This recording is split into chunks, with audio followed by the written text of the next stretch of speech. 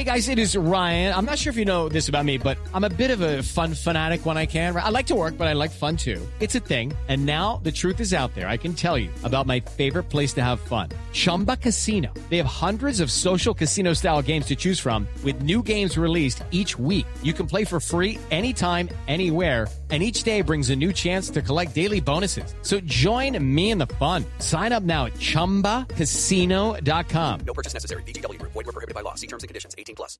Hello, it is Ryan, and I was on a flight the other day playing one of my favorite social spin slot games on ChumbaCasino.com. I looked over at the person sitting next to me, and you know what they were doing? They were also playing Chumba Casino. Coincidence? I think not. Everybody's loving having fun with it. Chumba Casino is home to hundreds of casino-style games that you can play for free anytime, anywhere, even at 30,000 feet. So sign up now at ChumbaCasino.com to claim your free welcome bonus. That's ChumbaCasino.com and live the Chumba life. No purchase necessary. VGW Group. Void where prohibited by law. See terms and conditions. 18+.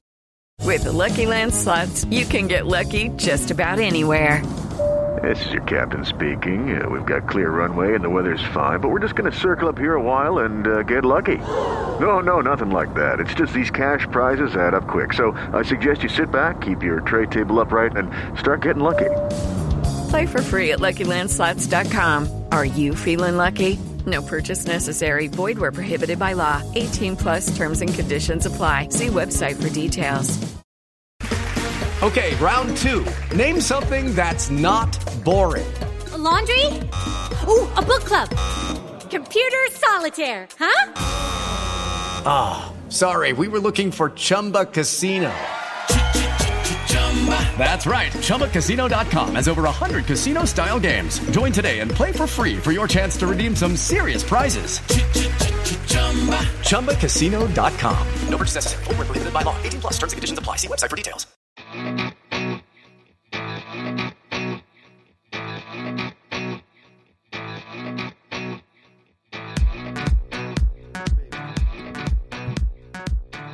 Hey, how you feeling? Gonna work on that. COVID? No, thankfully. But Get some yellow juice. I mean, Monday was my birthday and my brother was here and we were out in Brooklyn from first of all, it started the day before. And then we were out in Brooklyn from 4 to midnight, which for me is, that's not a thing. Yeah. So I'm going to go ahead. Yes, by the way, since we're just talking here on the Monsters of Socks, we're going to start with Brooklyn very quickly. Very quickly. Everyone's favorite topic. Listen. Get feedback from listeners. Because you're going to want to hear. We want more Brooklyn bar talk. We went from the Floyd to Grand Army to O'Keefe's. Now, we tried to go to the Nets game, but the people didn't send our Ticketmaster tickets in time. So just really? Yes. Because at Barclays Center, apparently they don't allow SeatGeek, the third-party broker, to actually hold the ticket. Mm-hmm. So when you buy a ticket on SeatGeek at Barclays, the person who holds it gets a message saying you have to transfer it. And that person just never did that. Yeah, that sucks. I didn't even know that could be a thing. That really sucks. You did, if I could just criticize your bar choices, you went in descending order of goodness from those three bars. But hold on, there's a method to the madness here. We were going toward the Barclays Center, and I used to live right across from Grand Army, right across from it. Mm-hmm. So I was like, let's go there. And my brother's a vegetarian, and this is interesting. He eats oysters because he says it's good to eat bivalves. I have heard other vegetarians claim this. No, he lives on Martha's Vineyard, so this is very convenient. So he's not a pescatarian. Like oysters are the only seafood Correct. He'll eat. Okay. Correct. Yeah. He knows oyster farmers. Yeah. And they say it's good. You're supposed to eat them. Well, yeah, of course the oyster farmers say that. I wouldn't expect them to say anything else. Of course. What is the actual reasoning other than it's good, you're supposed to eat them? Because that's could be true of a lot of things. I don't know. This was the second bar in a 2-day adventure. I couldn't tell you the specifics. Got it. Okay. But then we went to... I know that is a thing. we went to the stadium, but he was staying at the new hotel, which is all the way back by Court Street. Yeah. And so I was just like, the sports bar, and that was it. Yeah. Yeah. I've spent a lot of time at O'Keefe's, a lot of time at Floyd, not so much at Grand Army. Of course not. You can't afford to. Like, that's the point. Yeah. Do they still have dollar oysters at Grand Army? No, they had 25. They had 12 for $25. And this was Saturday night at peak time. Gotcha. Yeah. All right. I once did. I'll see if I still have it, and I'll send it your way. Although it's extremely out of date right now, but I did once maintain a spreadsheet of dollar oyster deals throughout Lower Manhattan and Brooklyn. It's very smart of you.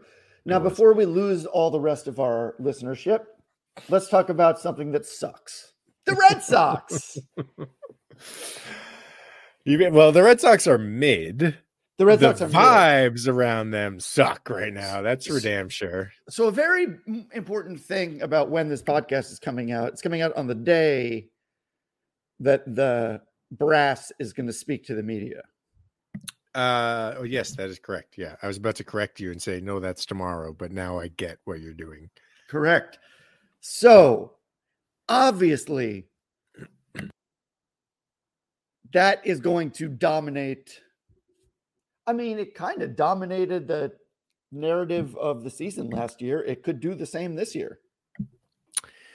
I don't think we're going to hear anything different than what we've already heard from them this week. And okay, so speaking of that, full throttle, the throttle is dead. So I think Full Throttle is the place to start because that's, though we're a couple days behind now, it's still funny.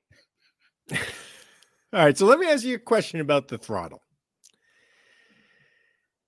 The Full Throttle era is over. In your opinion, was that just a sloppy quote / maybe a little bit of puffery when Tom Werner said full throttle back in October? Or has something changed between that day and today? I think I sort of inherently think it's the first one, but also very obviously things have changed, and Werner alluded to that. And basically they're like, we thought we had a shot at Yamamoto, and it's like, and then we learned, no, we didn't. Nope. Yeah. No, that's easy to say, and that might not be true, but I really do think it kind of is all about Yamamoto. You know, I remember on this pod with you at the beginning of the offseason, but post Full Throttle, I asked you a question and I said, you know, looking at the landscape of free agents and trade targets out there, if we sort of concede that Ohtani and Juan Soto aren't really ideal fits for the Red Sox right now, then what does Full Throttle mean other than Yamamoto? And the more I think about it, the more I think they really just, I think Craig Breslow's plan, I think what he told them in the interview, I think what their plan was before they met the media was, we're going to go after Yamamoto hard. We're going to be willing to go up to $300 million if that's what it takes. And we'll get Yamamoto. And then I'm going to flip prospects for a number 2. And we'll be ready to roll. And then it turns out that for the 27th time since the John Lester negotiations, they misread the market. They needed 350 for Yamamoto. They weren't prepared to do that. And Craig Breslow learned that trading for the most valuable commodity in baseball, a young, cost-controlled starter, is a lot harder than he thought it was. So, I mean, I agree. And I am conscious of the fact that everything I say is going to be balanced about what I said about Bloom. But I also need to point out that by this point, like right around this point is when Mookie was traded, right? It was like It was like early January February, 20th or something. Oh, I thought, okay. Yeah. Well, I thought the trade happened. Then they were like, no, Brosder Graterol. That's true. I did forget that it took like a week. Right. So I think that The difference is that I believe Breslow, and he's like, oh, we need to build up the team. And it's like, yeah, the last guy just destroyed it. Of course you need to do that. The funny part is the same exact thing Bloom said. So it's easy to look at them side by side. And again, if Breslow had a learning on the job moment, that happens. And if it's going to happen, I'd rather it happen now. We will, as you said, we don't know what they're going to do, but I think we have talked about, and Breslow talked about this, and now it's true, like that this is not the critical offseason. But I do suspect it could have been. It could have been. It's no longer the critical offseason, but it could have been if they were prepared to go full throttle for Yamamoto, which they weren't. Sometimes you go full throttle and another car is just still faster. Now, I'm not saying that John Henry couldn't just buy him. Of course he could. Yeah. Except for maybe this might be the one case where he couldn't, because this is an incredibly unusual situation where the greatest player in the history of baseball goes to the biggest team in baseball, takes $2 million a year. And it sure seems to me to be like, hey, get Yamamoto in here with me. And let's run this thing. Yeah. And by the way, I mean, regardless of whether that's true or not, the Dodgers are going to be fucking awesome. And the Red Sox weren't going to be. So here's where I disagree with you. I would not expect Craig Breslow of all people to come in here and make them a contender in an offseason in his first few months on the job. That's what they literally told us they were going to do the day they introduced him. The quote was, we know we have to be competitive next year. We're going to be competitive next year. Okay. That's a direct However, quote. Okay, that's fine. What is my main issue with the people who own the Boston Red Sox with respect to with respect to telling the truth, is that they never do it. So but you and I, it's not like, oh, I haven't talked to you since then and all this. No, we were talking at the time about how the Red Sox they could be respectably competitive next year with like Yamamoto, like real competitive. Now, they definitely let the foot off the throttle because they're all but admitting that that's not going to happen. But that's okay. But hold on. One question.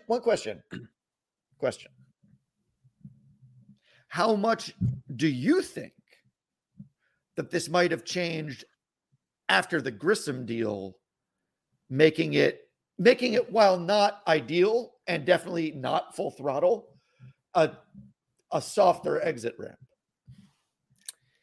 I don't think the Grissom deal changed much. I think that's a deal that they would have been happy to do no matter what. I mean, we talked about this the last time we potted, and I spent 10 minutes gushing over the trade. I think it's a phenomenal trade. I think it's at the very least the best trade the Red Sox have made since the Schwarber deal, and it's maybe even better than that. It's almost certainly going to end up with a more accumulated WAR than the Schwarber deal, if you want to just look at it crudely like that.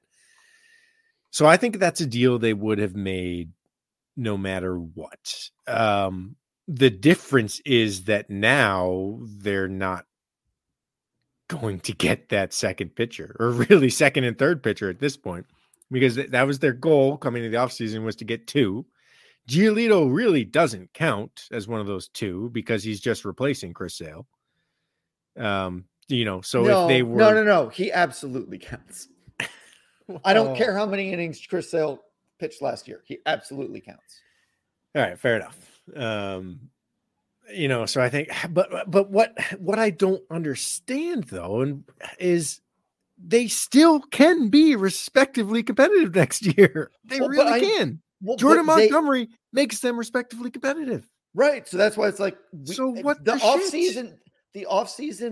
But it's not just the Red Sox. The off season now just goes right up until the pitches start in the regular season. These free agents now they want to be presumably at spring training, right? Like Justin Turner, right? Yes, but to the extent everything we're hearing Soler, indicates that Montgomery, everything we're hearing right indicates now that they are out on Montgomery. Fine. Everything we're hearing. Fine, but he's still out there and there are other players out there. My point just being it's longer. If they're out on Montgomery, it's probably because their vision was Yamamoto and Giolito. And they're like, oh, we're going to have two. But we thought we were going to have at least a good one.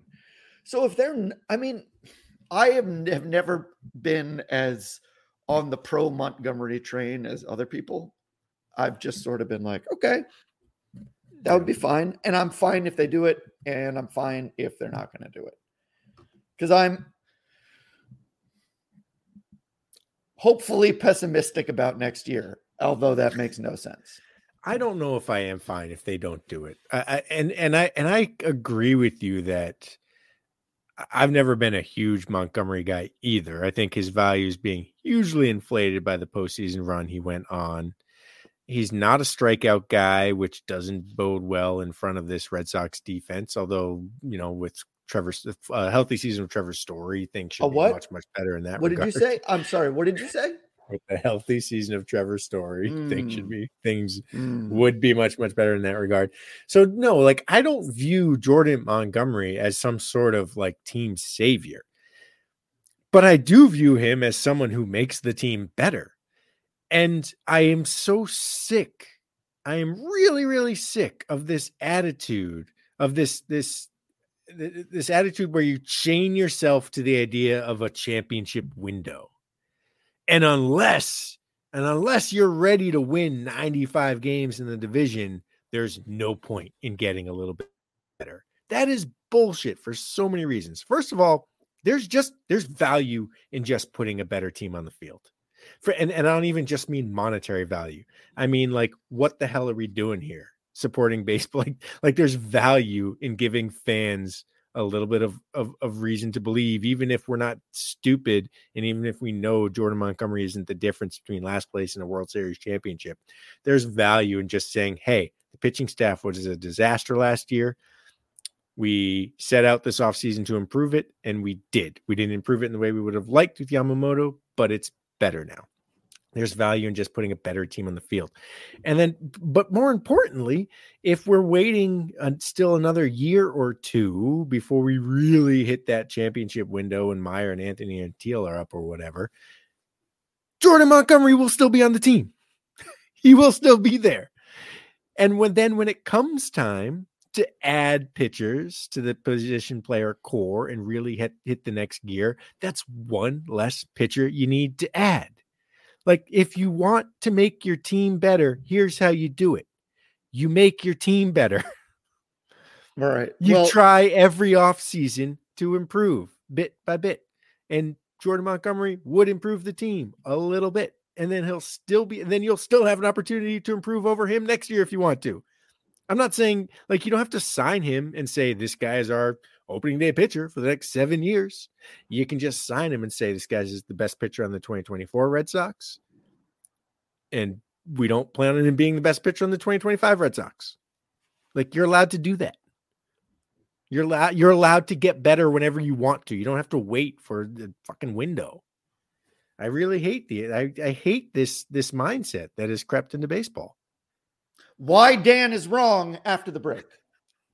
With Lucky Land Slots, you can get lucky just about anywhere. Dearly beloved, we are gathered here today to... Has anyone seen the bride and groom?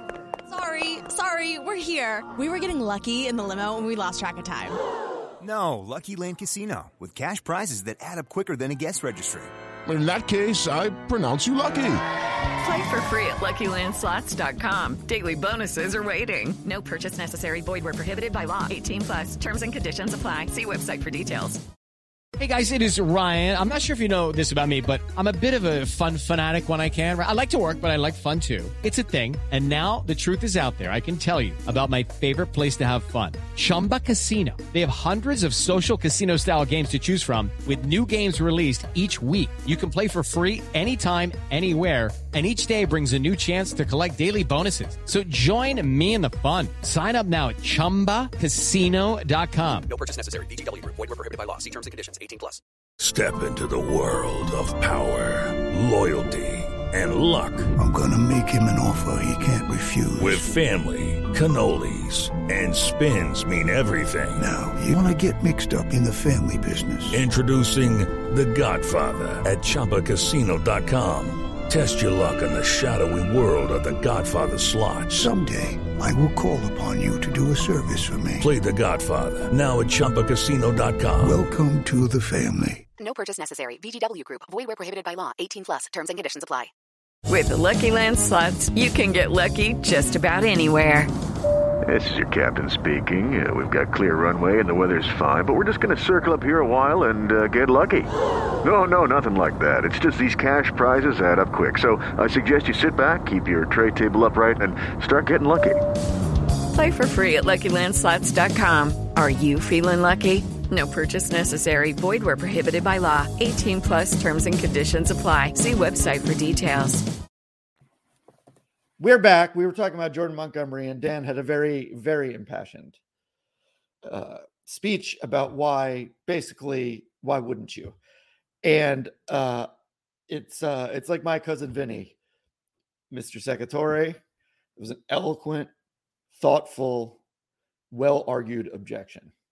Overruled. He's Jordan Montgomery. Who cares? There's other pitchers that will be available. Because he's the best. He would be the best pitcher on the Red Sox. I agree with you, though, that winning for the sake of winning is valuable. Like, that's the whole reason we do this nonsense.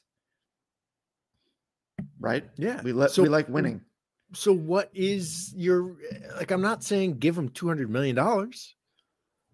I'm not saying stake the future of your franchise on him. I'm saying he's there. He makes your team better. Sign him. He really reminds me. You know who he reminds me of? He reminds me of the John Lackey signing. Right? And did the John Lackey deal go as well as everyone wanted it to? No, probably not. Did he make the team better? Yeah, he did.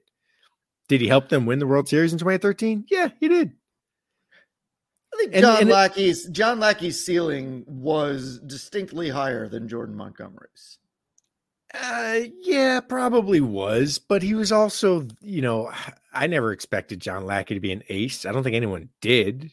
People expected Lester and Buchholz to be the ace. I mean, I sure did for one offseason, the first one of his career.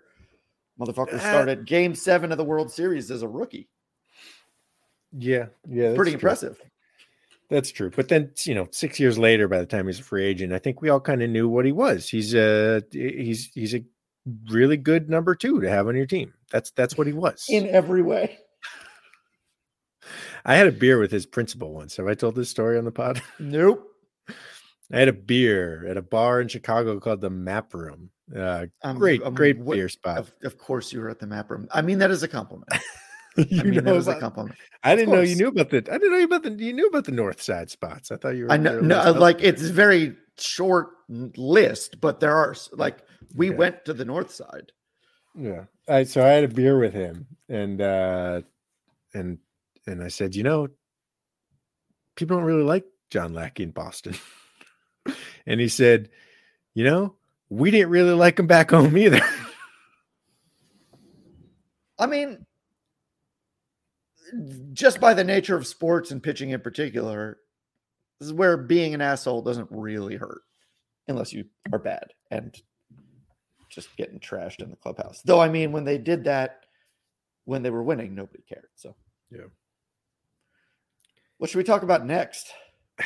All right. Well, I want to mention something else about. Oh boy, let's do it. Okay. Well, there's a lot to unpack about I know. two. Look, and you're right. We're probably maybe arguably a day late on this by the time it comes out. But we had the Tom Werner quotes in the Mass Live interview. We had the Craig Breslow quotes. And in the Boston Globe.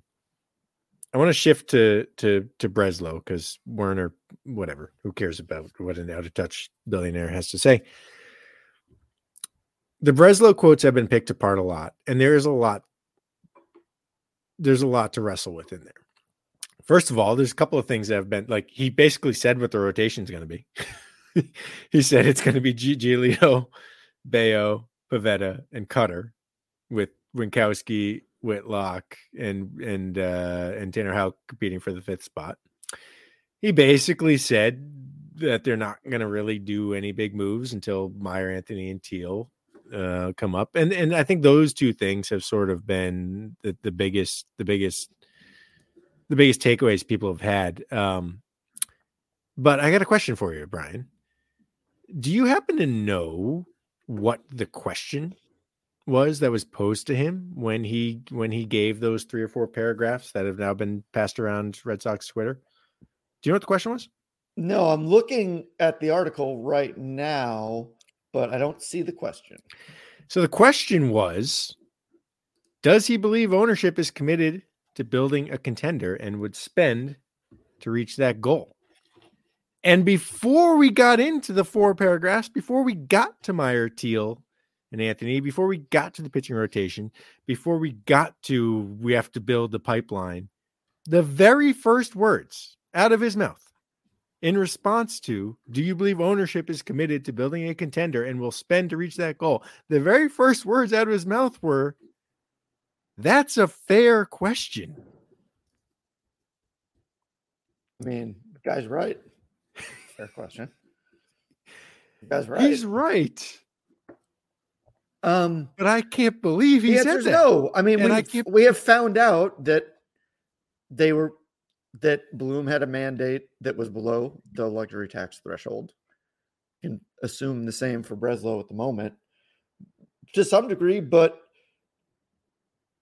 I don't know if that conflicts with Yamamoto or whether Yamamoto was there could be exceptions to the rule, but sure doesn't seem like there have been any.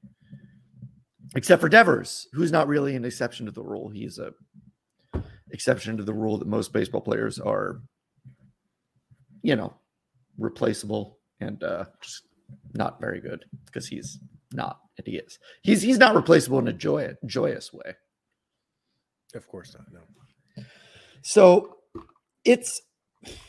but I can't believe he didn't say anything other than, yes, of course they are. Well, I've been so impressed by the winning culture.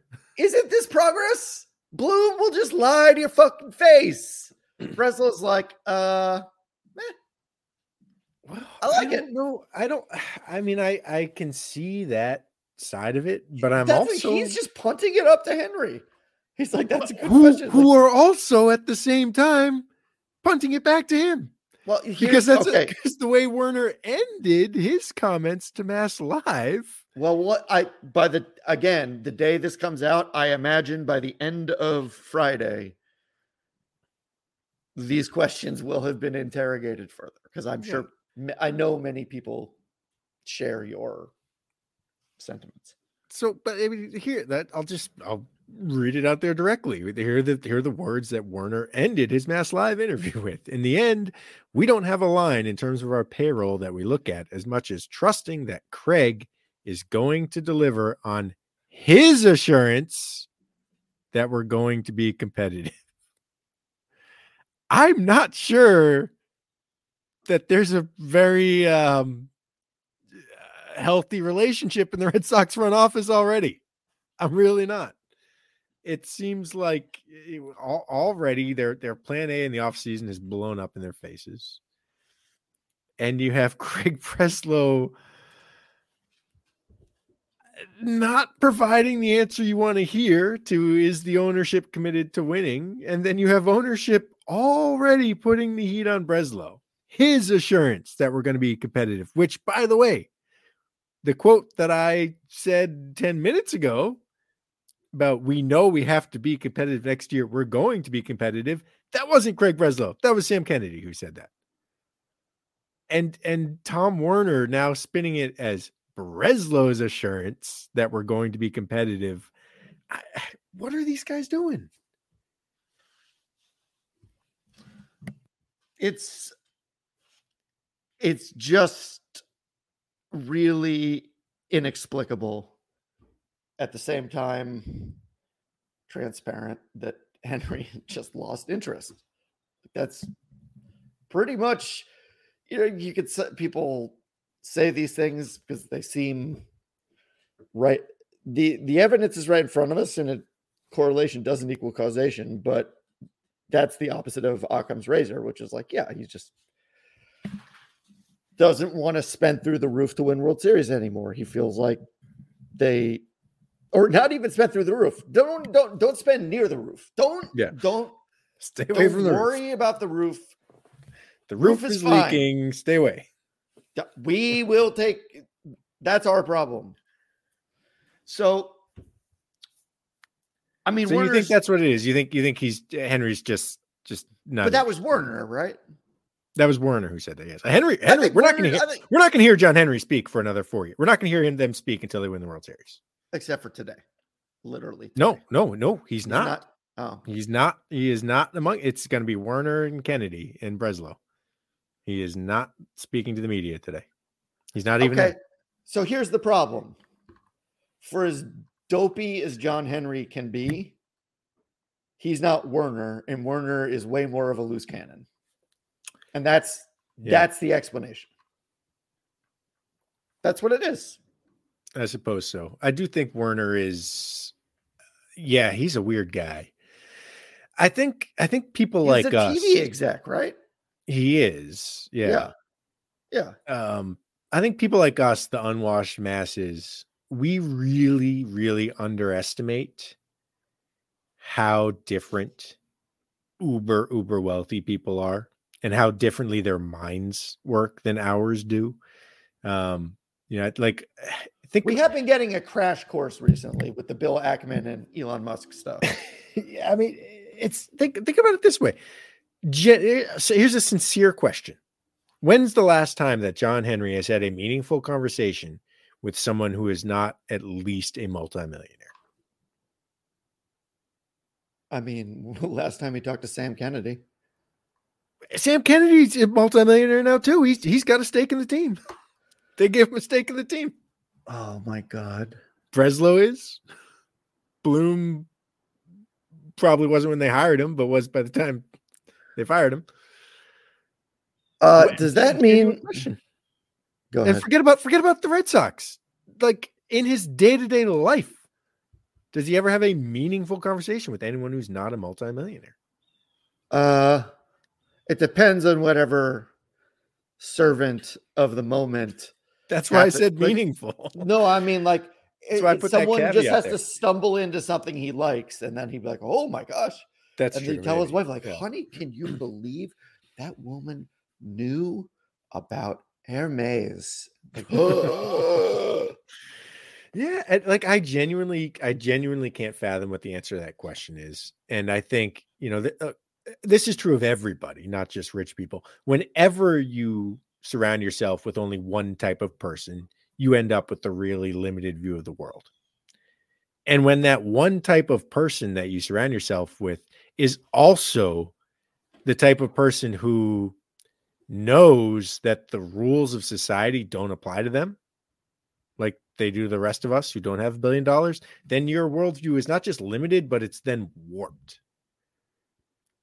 And so is John Henry less interested? Does he not care about his reputation? I'm not sure we can answer that question because we don't know how his brain, you and I can't fathom how their brains work. It's just totally different than us. It's totally different than us. And we see the flip side of that is the whole reason he bought the Red Sox in the first place was the same reason. His mind was like, it just because he had enough money that he's like, I want to buy a baseball team. Yeah. And then he bought one. Then he's like, I want to buy a better baseball team. Better one. Yeah. Yeah, no, that's true. And then now I want to buy a team that's a bigger deal than a baseball team. Yes. So I'll buy a soccer team. Yes. And so we don't know how his mind works. It's really hard for us to figure out. And there's no question he's less interested.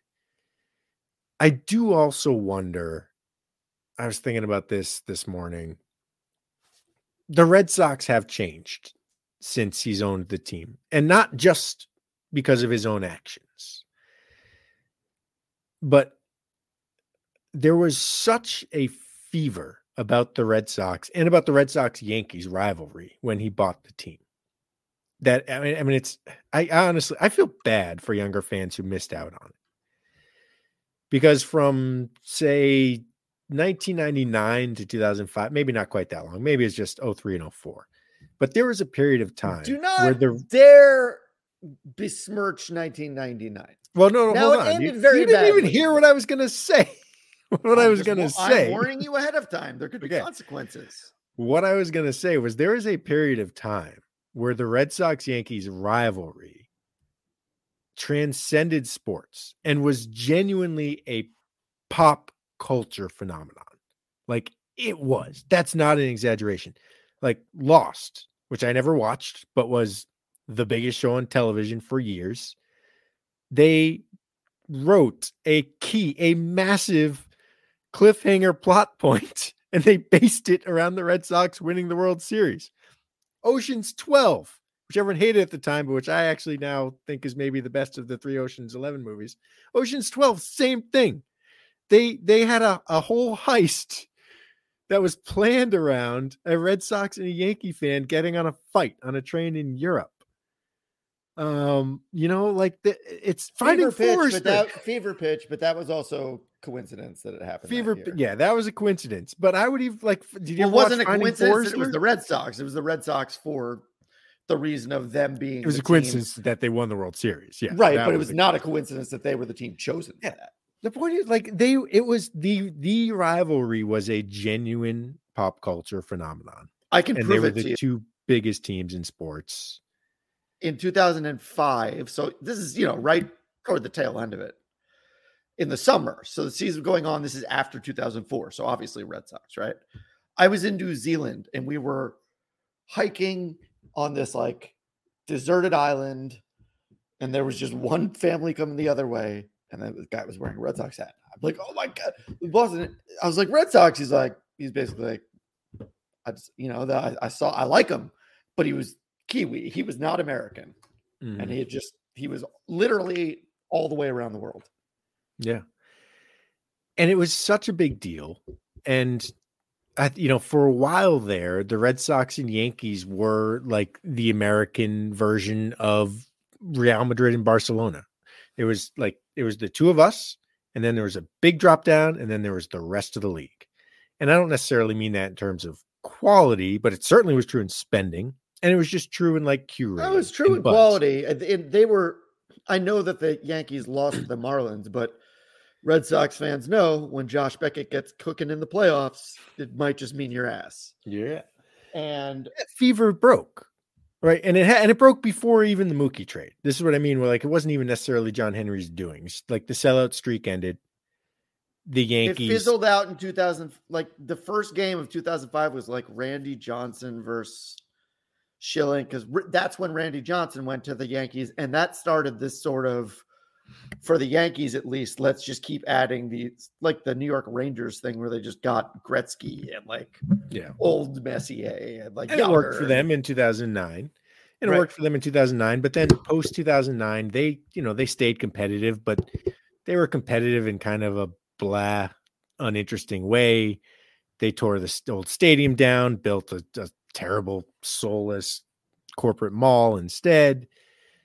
And the fever broke. And I wonder if when that happened, John Henry began to see the Red Sox as, no longer Barcelona to the Yankees, Real Madrid, but just there are the Yankees and now there are the Dodgers upsetting the apple cart. And he views the Red Sox as just sort of in the next group of Phillies, Giants, Cubs, Mets. I think it's all just, he wanted to do it one way. They want it one way. They did it another way. Then they did it a totally random way in 2013. And then 2018 was very deliberate. And he did exactly what he set out to do, him and Dombrowski. And I think that was just well, what do I do after this? Let's go win the Champions League. And that's literally as soon as 2018 ended, I think he was like, okay, I've gone through all the choose your own adventures here. I'm sort of done with this book. Yeah, that's. I mean, The sounds. funny thing about rightish to Yankee me. Stadium is like they didn't get a new stadium. They took their stadium, which was a piece of shit, and it was cool because it was a piece of shit, and it was incredibly loud. And they're basically okay. So here's what we're gonna do. See this stadium? Okay, we're gonna build this exact stadium, but it sucks. And they're like, great, let's do that. Yeah. Because we're gonna make it bigger. We're gonna make it quieter. We're gonna make it more expensive. I remember the first few years I would go, get a couple in me, and I would literally just, I wouldn't forget because it's not as fun, but you could forget because it looks like they made it look exactly the same on the inside that you were in the new one. But now they have enough bells. Anyway, fuck them. So okay. So this brings up a question I never thought of. Were you happy the Astros cheated so they beat the Yankees? Because then we beat them. So yeah, well, the cheating scandal has never bothered me nearly as much just as they're assholes. Bother almost everyone else. I just don't like that they were like total fucking assholes about it and weren't just like, yeah, whatever, you got us, we'll stop. Yeah, I mean, I think this type of cheating has been going on throughout the entire history of baseball. And it's the shot heard around the world. The shot heard around the world. Bobby Thompson knew what pitch was coming because the Giants had binoculars. Like their clubhouse was in center field. The Giants had a binocular and some kind of like bell system set up. It's the exact same fucking thing that the Astros were doing with the trash cans. Like this shit's been around for a while. It doesn't bother me that much. So yes, I still cherish Jose Altuve's home run off of Aroldis Chapman to this day. Yeah, that's the other part. It's like, oh, I hate the Astros, and I kind of do. But yeah, if you take Aroldis has the most satisfying highlights of getting. I know he has won a World Series, but of just getting owned in the postseason. Mm-hmm. And that stupid grin, that nervous grin he has. Oh, I love it. I love it. Couldn't happen to a better guy. No, seriously. All right. Where were we? I don't know. You said you wanted to go over some more things. I mean, I think to put a bow on the at least Werner part of it, I think this seems a little bit more loosey-goosey because Tom Werner is a little bit more loosey-goosey. TV exec, Gladhander, probably, imagine Jack Donaghy, but not funny. And there you go. Yeah. And it's now that I think about it too, the same thing. I initially was thinking that because Tom Werner is still involved in TV, maybe he is, maybe his head is still in more of a normal place than John Henry's. Because if you're working and if you have to work with other people, you can't misunderstand the world the way that a totally isolated billionaire is allowed to. But do you know the new show that Werner's just launched? No, I don't. I don't know what it's called. It's got a guy from 2.5 Men and another guy from Scrubs in it. And it's a concept. You might be interested in this concept. The concept is that there's this married couple that's been divorced. But instead of having two different houses where the kids go back and forth, they keep the kids in one house and the mother and the father take turns moving into that house. And the mother's remarried. So it's sort of about like the three of them. And the inspiration for this show was, this is apparently what Wyc Grousbeck, or is it Steve Pagliuca? I don't remember who's Wyc or Steve, one of the Celtics owners. This is apparently like how what happened in his real life after he got a divorce. So even in that case, where Tom Werner is still working, he's still only getting ideas from other billionaires. Okay. A couple things about that. One, I have one of my best friends in the world is getting divorced, and outside of her being married, they're doing exactly that. They bought an apartment, or leased an apartment, and they switch. They go back and forth. The parents do. Kids don't. So while that he may have gotten the idea from another Boston sports owner, on their WhatsApp chat, their group chat. What's up, guys? I think the article I read, I think it was literally like they were on a yacht in Nantucket Harbor or something when they. Oh, okay. When they well, now you said it. You said it. Now my fucking hackles are up. might be the Vineyard. Don't get too excited. Very easily could have been. I don't think Werner's a Vineyard guy. I have not. I sort of know, like Dershowitz, obviously I know, but yeah. I mean, they're all weird. The second thing I was going to say is that the smartest kid in the history of my high school who came, he like worked at boutique hedge funds, and he worked directly for PAGS, like directly for him. Yeah. And then he quit and now he teaches school. Oh, I thought you were going to have a Paliuca story. No, I don't have any. So it was Wick, apparently, by the way. Okay. Let me see if I can find. Yeah, but when you're talking about a sports owner and their house, this really, we're not talking a. It's not a studio apartment. Yeah, No. Yeah, no, it's not. It's not. Do you want to talk about Chris Sale saying, excuse me, that the Red Sox, he didn't consider it, what did he say? Productive or good years. And he said no. And I would expect him to say that based on the second contract. Yeah, I don't. Okay. It's, yeah. The Chris Sale era is in the books. I don't think it was a very complicated era. It feels very weird to me that he's going to be on the Braves.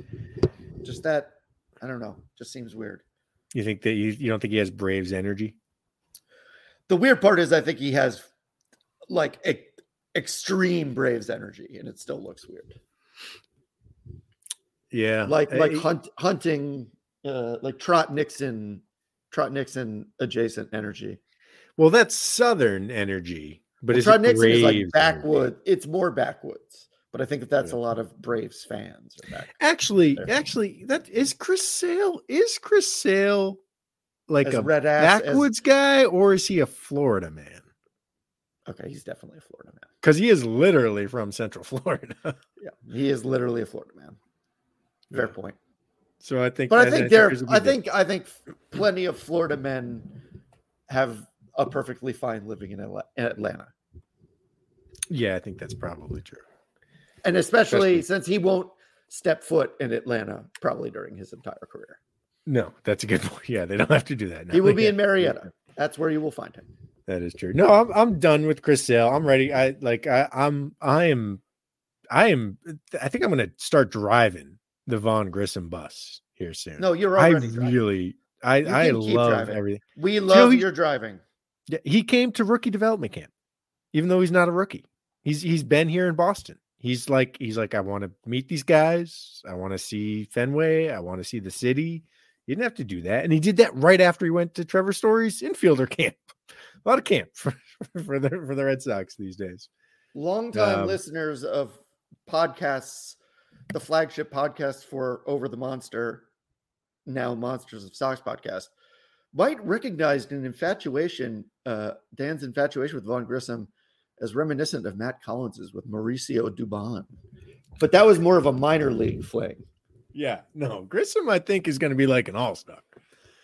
I do. And I think he's got... Dubon's been much better than I thought he would be. Like, he's stuck around. I did like Dubon. I like him. He's just a baseball player. And as a compliment, it's like, you're just a baseball player. But no, Grissom just seems like cool as shit. He seems like the type of guy who can fit in the market. He's already apparently the first person who spoke with him after the trade was Tristan Casas, who also showed up at rookie development camp. Can he ask Casas to light? That might be the best thing. Vaughn Grissom could be, dude, it's okay. Did you hear? So it was your birthday on Monday. Woo! It was also not anymore. Woo. Yeah. It was also my wife's birthday, Martin Luther King's birthday, and Tristan Casas's birthday. Shane McMahon. No, did you hear what Tristan Casas had for his birthday? No. You want to guess? It's I don't know. You forget about it. You wouldn't guess. But he says, my dad went to my favorite butchery shop in Miami. Oh, nice. I don't know. I've never heard anyone call it a butchery shop, but I'll let that slide. And he got me an Australian Wagyu tomahawk, then a separate Japanese A5 Wagyu ribeye. So I had both of those for the birthday dinner. Is that what you had for your birthday dinner at Floyd? No, the birthday dinner ended up just being the oysters, really, and beer. We had eaten quite a bit. That over two steaks. We had quite a bit to eat the night before and during the day. So, yeah. No, Casas was the first person who called Vaughn Grissom, and then Casas is going to winter weekend because he's not a coward who's isolated with his billionaire friends. And he decided to come up early to go to rookie development camp too. So I don't know if it's still going on or if it ended yesterday, but for the past 2 or 3 days in Fenway Park, it's been Marcelo Meyer and Roman Anthony and Kyle Teal and Vaughn Grissom and Tristan Casas hanging out. You know, it's just, I don't know what they exactly do at rookie development camp, but I think they take some pictures. I think they probably read the science of hitting together in a group classroom setting. We're going to get one of those shirts with those pictures with the shirts off, like you have for Jeter and all them back in the day. It's too cold up here for that, I think. By the way, I think I know why Casas is there. I know why Grissom is there. He's a good guy. He wants to be part of the organization. Same is true with Casas. I think he's also just horny. And he's just like, he'd go to these things. He could just be like, oh, hey, let's talk later. Who's going to say no? Come on. You don't think he can do that in Miami? It might just be easier. You think he needs to come to Boston for that? Just easier. He's got to focus on getting better at hitting. We don't want him to spend the problem solving. I don't know. You're not wrong. It definitely is easy for him. If that's his goal, I'm not picking Springfield, Massachusetts over Miami, Florida. I'm not making that choice. You know, there's all due respect to Springfield. There's something to that. It's not the choice I'm making. Perhaps I'm projecting. God, it's amazing. I have been so depressed about the Red Sox for the past 3 days. Really, I really have. It's been sad to contemplate yet another season of mediocrity, yet another season of if things break right, we can get third place. But like 5 minutes of thinking about Tristan Casas and Vaughn Grissom has me excited again. This is how John Henry does it. This is how he does it. He knows he's got us. There's also, and I just thought of this because I was sort of forward thinking too. That is pretty bleak. And I know you're not the biggest basketball fan, but the Celtics right now are in fact a title or bust team. Yeah. So if they do the first part and they don't bust, the city will forever remember. We've won. The Patriots and the Red Sox won in the same year, and we remember those. But if it's like, oh, okay, the Celtics won the title, the Red Sox are sort of off the hook. That's just how it is. I don't. Well, I'm not sure I see it that way. I think plus new coach for the Patriots. Boom. In one sense, the Red Sox have actually gotten lucky the past 2 years. They've gotten lucky in that they started the seasons well. And if that luck runs out, if April 2024 ends up looking a little bit more like September 2023, while at the same time the Bruins and the Celtics are charging towards championships. You're right. That doesn't look good. It doesn't look good. And the stands in Fenway may, the Red Sox are one of the only teams in baseball whose attendance still has not recovered to pre-pandemic levels. And part of that may be, like I was discussing before, that there was the fever around the Red Sox was kind of unsustainable and was, inevitably going to break to some extent. I don't know. It's sustained for a long time. It sure did. But so they did technically their attendance did increase from 2022 to 2023, but it only increased by 1%. Attendance league-wide last year increased by 9%. Right? So the Red Sox are slipping relative to their peer, their market basket teams. And next year, if they don't get off to a good start, we could actually see them dip in attendance and fall further, from their pre-pandemic normal. That's fine with me. The only good part about that is that that's some like Tree of Liberty shit where if they can't sell tickets and the only people who get to go are like the people who could never afford to go before, it's like kids who wouldn't have otherwise gone. There is an upside to that not everyone, we will die and people won't care. They'll know what happened at this era of Red Sox, but these people could be building their own relationship with the team that will necessarily, unlike us, who are very backward looking, only be forward looking. I'm trying to look at the bright side here. I'm trying. You are trying.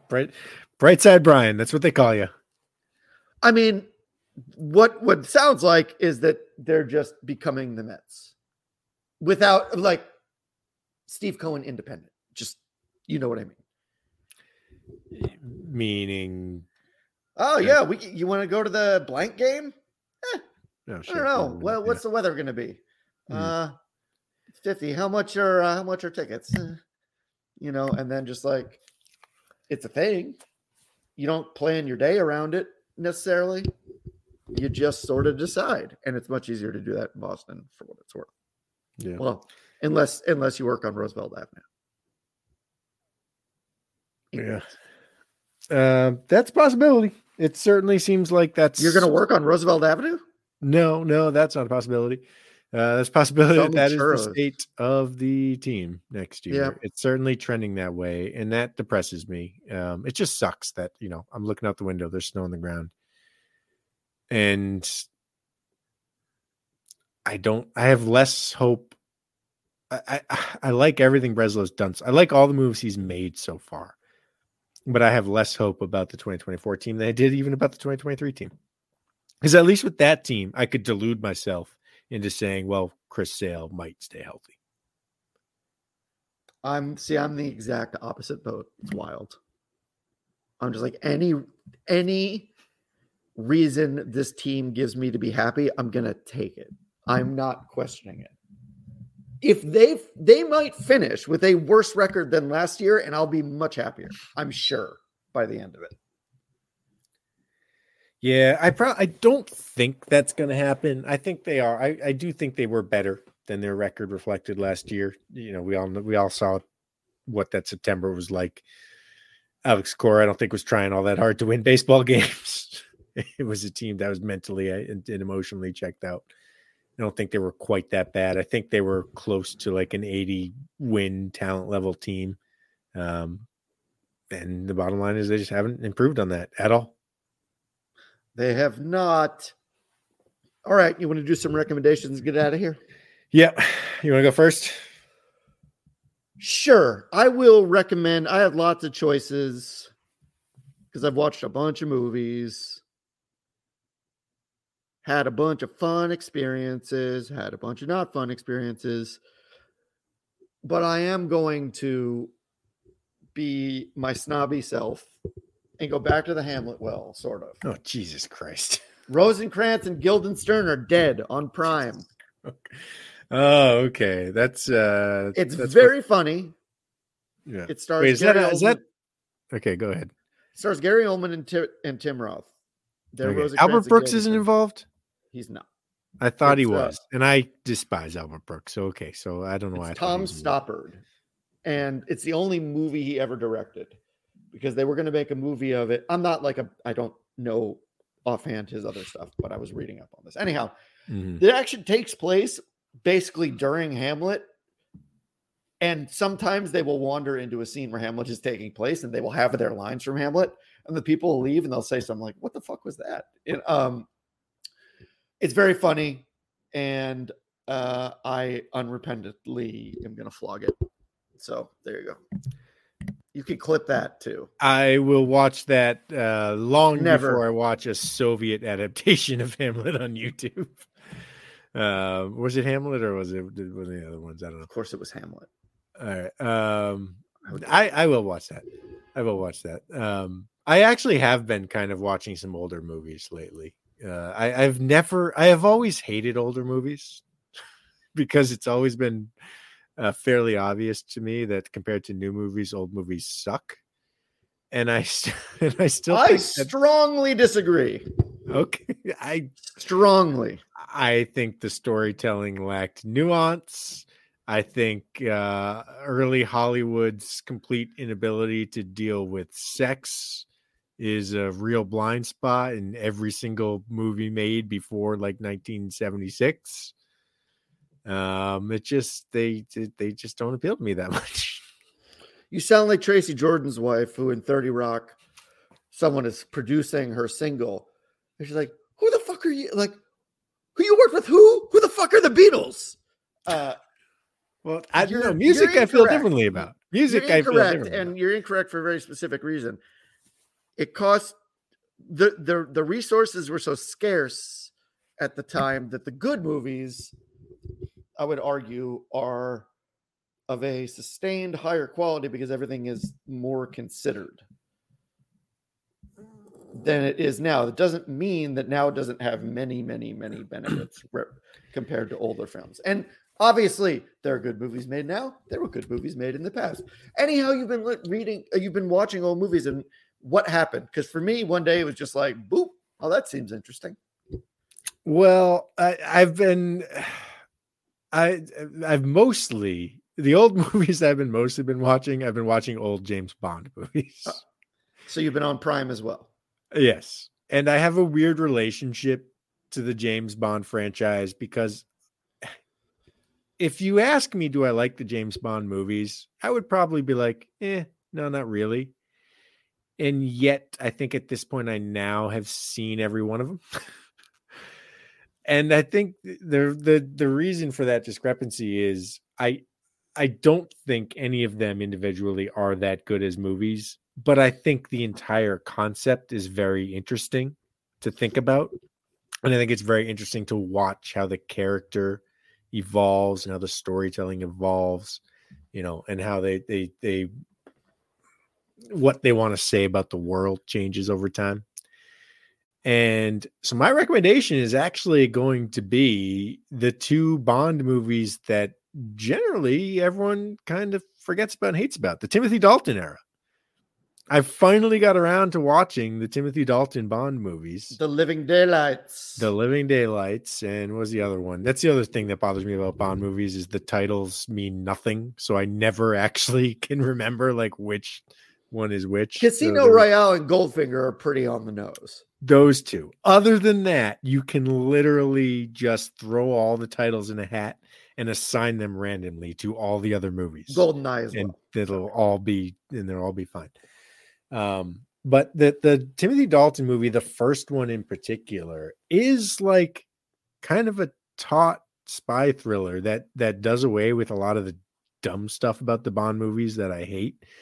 And Dalton in particular, like he kind of is, he's Daniel Craig before Daniel Craig. Like he shows emotions in a way that Sean Connery and Roger Moore never, ever did. Like you see him at one point, there's a scene in the movie where he goes to like a festival with the girl and he like wins prizes and he goes on a roller coaster, and Sean Connery on a roller coaster would just be like, "Ooh, we're going up, we're going down," and Timothy Dalton's like, "Whee!" And he gets sad at other points, and it's I don't know, I can see why a lot of people at the time thought he sucked because he doesn't. He's not as suave as Connery or Moore was. And in fact, there's the few points in the movie where he has to say one of the dumb Bond quips, he hit a dead end or whatever like that, which is another thing I've always hated about the movies and thought was dumb. Like Timothy Dalton sucks at that, whereas Sean Connery excelled at it. And I think that, again, like that's probably why people didn't like Dalton. But for me, who's always found those quips to be like the dumbest part of the movies, like I think the fact that Timothy Dalton sucks at it is a point in his favor because he's actually trying to be a real person. Well, Dalton also just comes across as I think he plays this extremely well. Like to me, his character in Hot Fuzz is the best use of Timothy Dalton. Do you even know what I'm talking about? I know the movie, haven't seen it. You've seen the meme, though, I promise you, where the employee of the month sign is behind him and he's smiling and it's his face and he's in the foreground and the background and the employee of the month thing. I promise you've seen it. Anyhow, who's your favorite Bond?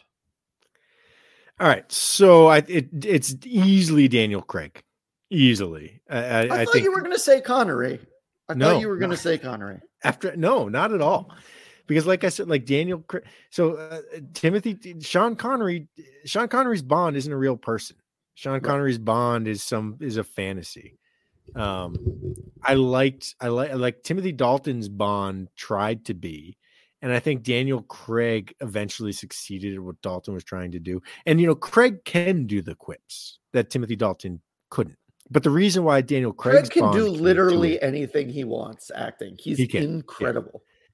Yeah. And the reason why that character specifically can do it is because Daniel Craig took James Bond and was like, what if this guy, yes, is suave and smooth and cool in the way that Sean Connery's was, but what if he is also like a cynical asshole who you probably wouldn't want to be friends with, right? And so when Daniel Craig says, oh, I guess he hit a dead end, he says that because he's a broken man inside who in life and death, like no longer means anything to him. That's not the case with any of the previous Bonds. So I think Daniel Craig is easily the best. I think the one George Lazenby movie was really good too. I am tempted. I am serious. I'll have to, maybe I'll write about this and make myself a real main character of the day. But if you're asking me right now, my honest answer is I think Craig is the best. I think I like the Lazenby movie the next. And fuck it. I'm going to say Dalton more. Connery is the worst. Well, you forgot Brosnan, so I mean. Oh, yeah. He's obviously the worst. What are you talking about? He's the worst. Those movies sucked. No. The GoldenEye is good. The other three suck. They're unwatchable. They're utterly unwatchable. GoldenEye is good. And not just because of the video game. The video game and it just happened to coincide. Okay, do you have a favorite? So here's what you should do. You should assign the Red Sox a Bond movie that describes each one. Yeah, I can try and do that. That will necessitate me knowing the titles, which is the big problem. Okay, so that's going to be the problem. But I guess I agree with you on Craig. It's just he's far and away the best. And I'm so excited about whoever they pick next, just because I want to see if they can't. I want to see if they're going to go back to. I mean, they're not going to go totally backwards, obviously, to like misogynist Bond, plainly. But the person I want to do it the most. The two people would be like Daniel Kaluuya, because that guy barely has to talk to own the screen, and that would make any one-liners even better. Or Florence Pugh if they want to just go crazy with it. You are obsessed with Florence Pugh. It's possible. Have you seen Little Drummer Girl? I saw the first few minutes and I've meant to watch it. Yeah. Because you could look at that. I mean, it's a John Le Carre. No, that would be like her. It was like Daniel Craig was in Layer Cake. Yeah, which is basically I'm playing his audition to Bond. They say I don't care for Layer Cake either. I think that movie sucked. It makes you feel. It's like, do you want to feel cool superficially? One of the great Guy needle Ritchie drops movie, right? Yes, but it has one of the great needle drops. When the guy's getting his face kicked in. Anyhow, speaking of getting their face kicked in, I hope everybody enjoys the Red Sox press conference and winter weekend. Please have fun. Don't forget to like and subscribe. Give us 5 stars or don't, but don't give us just give us 5 stars or just don't do anything. All right. That's Dan Secretary. I'm Brian Joyner. We'll be back. The Red Sox might have done something. They might have not. Happy birthday, Brian. And Thank my you, wife Dan. and Martin Luther King and Tristan Casas. And Shane McMahon. Hold on. All right. Bye, guys. We don't need to add him. Too late.